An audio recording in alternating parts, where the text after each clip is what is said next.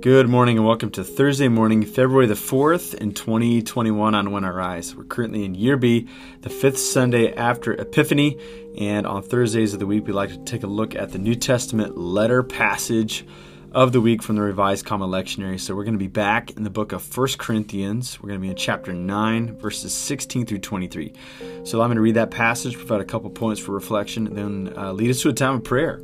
Hey, thanks for making this party morning on When I Rise. Let's all our souls rise and be God together in a time of prayer.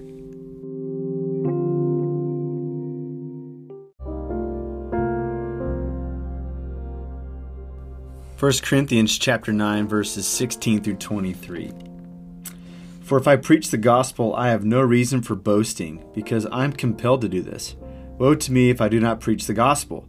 For if I do this voluntarily, I have a reward. But if I do it unwillingly, I am entrusted with the responsibility. What then is my reward? That when I preach the gospel, I may offer the gospel free of charge, so not to make full use of my rights in the gospel. For since I am free from all, I can make myself a slave to all, in order to gain even more people. To the Jews I became like a Jew to gain the Jews. To those under the law I became like one under the law, though I myself am not under the law, to gain those under the law.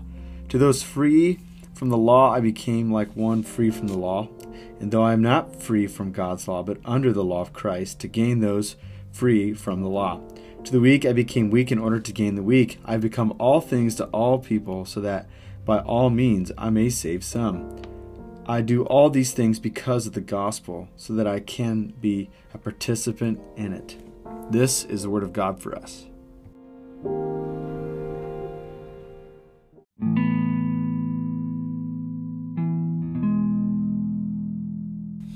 When I was in the 6th grade, I went to a movie. It was a new movie in the theaters called The Mighty Ducks. You remember this movie? Maybe some of you are not old enough to have watched it, but man, I watched it in the theater. And I think at that time I was playing baseball, basketball, and soccer, and just an array of other sports. But those are like the three main sports. But after I watched The Mighty Ducks, I decided to go on an adventure, and I basically quit all sports in order to play the game of hockey. But the thing is, my family weren't hockey players. It was something that we were new to. I wasn't even aware of all of the rules completely, but I knew I just had to play it. And so I started playing hockey at the age of 6th grade, played it all the way through high school, played it sparingly through college, came back, and when I worked in the workforce, I would play in recreation leagues here in the city of Wichita, where I live now, but also in Atlanta when I lived in Atlanta, and also in the Memphis area when I lived in Memphis.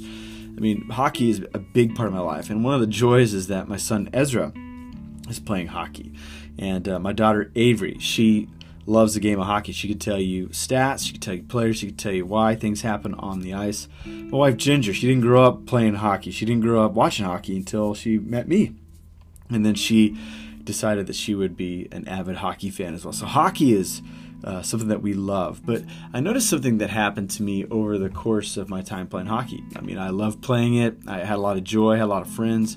But something happened. It really happened, it kind of came to a head when I was playing once in Atlanta, and there was a guy on the other team who was elbowing people, and he would slash you with his stick when the ref wasn't looking. And you get into these leagues, you don't hit. There's no contact. If it's contact, it's supposed to be accidental.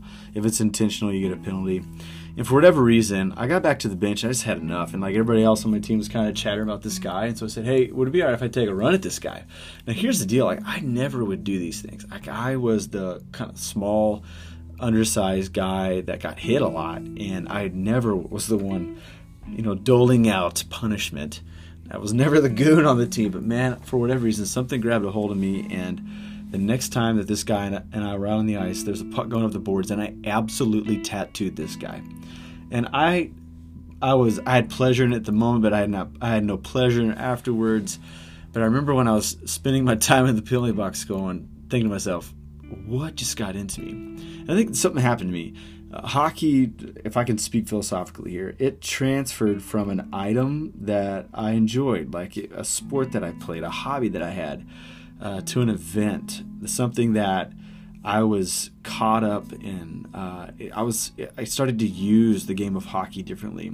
I think I used it when I was younger to stay in shape, to make friends, to compete, to, whatever, to have something to do with my time. But now, hockey was kind of using me now in order to, make sure the game was played right. And even to this day, I love winning in hockey, but if I don't win, I don't really mind. As long as I play the game right, I feel like I'm satisfied, and that's enough. So on the one hand, I had possession of hockey, but then hockey had a possession of me. So put that to one side for now. Hopefully you followed all that ranting. But I feel like that's what's going on when Paul talks about the gospel. The gospel is something that makes him free. I mean, he mentions that. It's a gift to him. But it's also something that compels him. He began to act out of his mind. Even some of his contemporaries felt like he was acting out of his mind. I mean, this verses 19 and following, what we call the missionary principles of the Apostle Paul. I mean, he's a sectarian Jew who's following a Jewish Messiah, but he says, you know what, I will put myself under the law. I'll put myself away from the law. I'll become weak. I will do all things because of the gospel so that I can be a participant in it. And so Paul, at the same time, the gospel was like an item to him. It was something he was proclaiming, but it was also an event to him. It was something that captured him, and he was active in the midst of. And I think that that's what happens when we go deeper and deeper into a way of life. We go through the intro class of the thing. We kind of get more aware of the thing. We learn and grow in the knowledge of something. But then something takes a hold of us, and we all of a sudden our relationship changes where we are now participating with it instead of the other way around. And I wonder if that's happened to you as you thought about your Christian life. Because, we get into the Christian life and we start taking our faith in our own hands. We attend and we learn and we take notes and we sign up for that cross-cultural missions trip and we join that praise team. We're on that committee. But something happens along the way where almost in the background, things begin to change and we begin to live like a second nature, where we begin to live into the Christian life without all the effort and intention. It is something that begins to take over our lives. That's the way the gospel happens.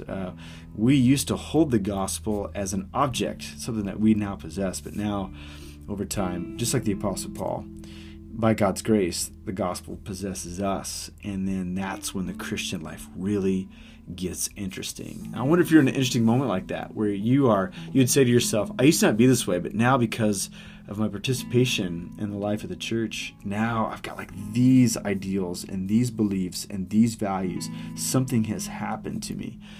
If that be true, friends, receive it as a gift. It's a gift that gives, but it's also a gift that takes in order for us to join in the life of God. So I want to pray a prayer over us that we would be overcome by the gospel, so that we can, like the Apostle Paul claimed, that we can participate in its outworking in the world around us. So let's spend some time praying together this morning.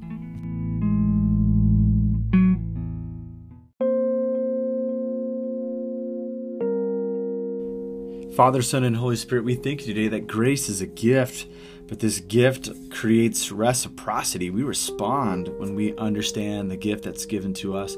God, we confess that sometimes we have used the Christian faith for our own advantage. We've used it to, gain friends with people at church, or we've taken Christianity so that we can have some sort of a sense that we have the right answers to life's big questions. And so even though friends and truth are gifts, God, we also know that the gospel is yours. It's not ours. And the grace of God is yours. Obviously, it's not ours.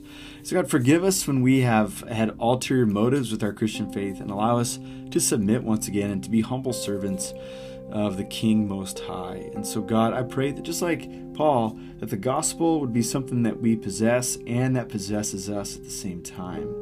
May life get really interesting and really fun and really deep because we find ourselves participating in the great outworking of the gospel around us. So God, we don't want to just be those who observe the gospel. We want to participate in the gospel. So give us your Holy Spirit, empower us, send us, allow us to walk by faith and not by sight, so that we could see the goodness of the good news of the gospel spread like wildfire around us. So God, use our lives. Squeeze out every ounce of who we are for the sake of your name and for your glory. We ask in Jesus' name. Amen.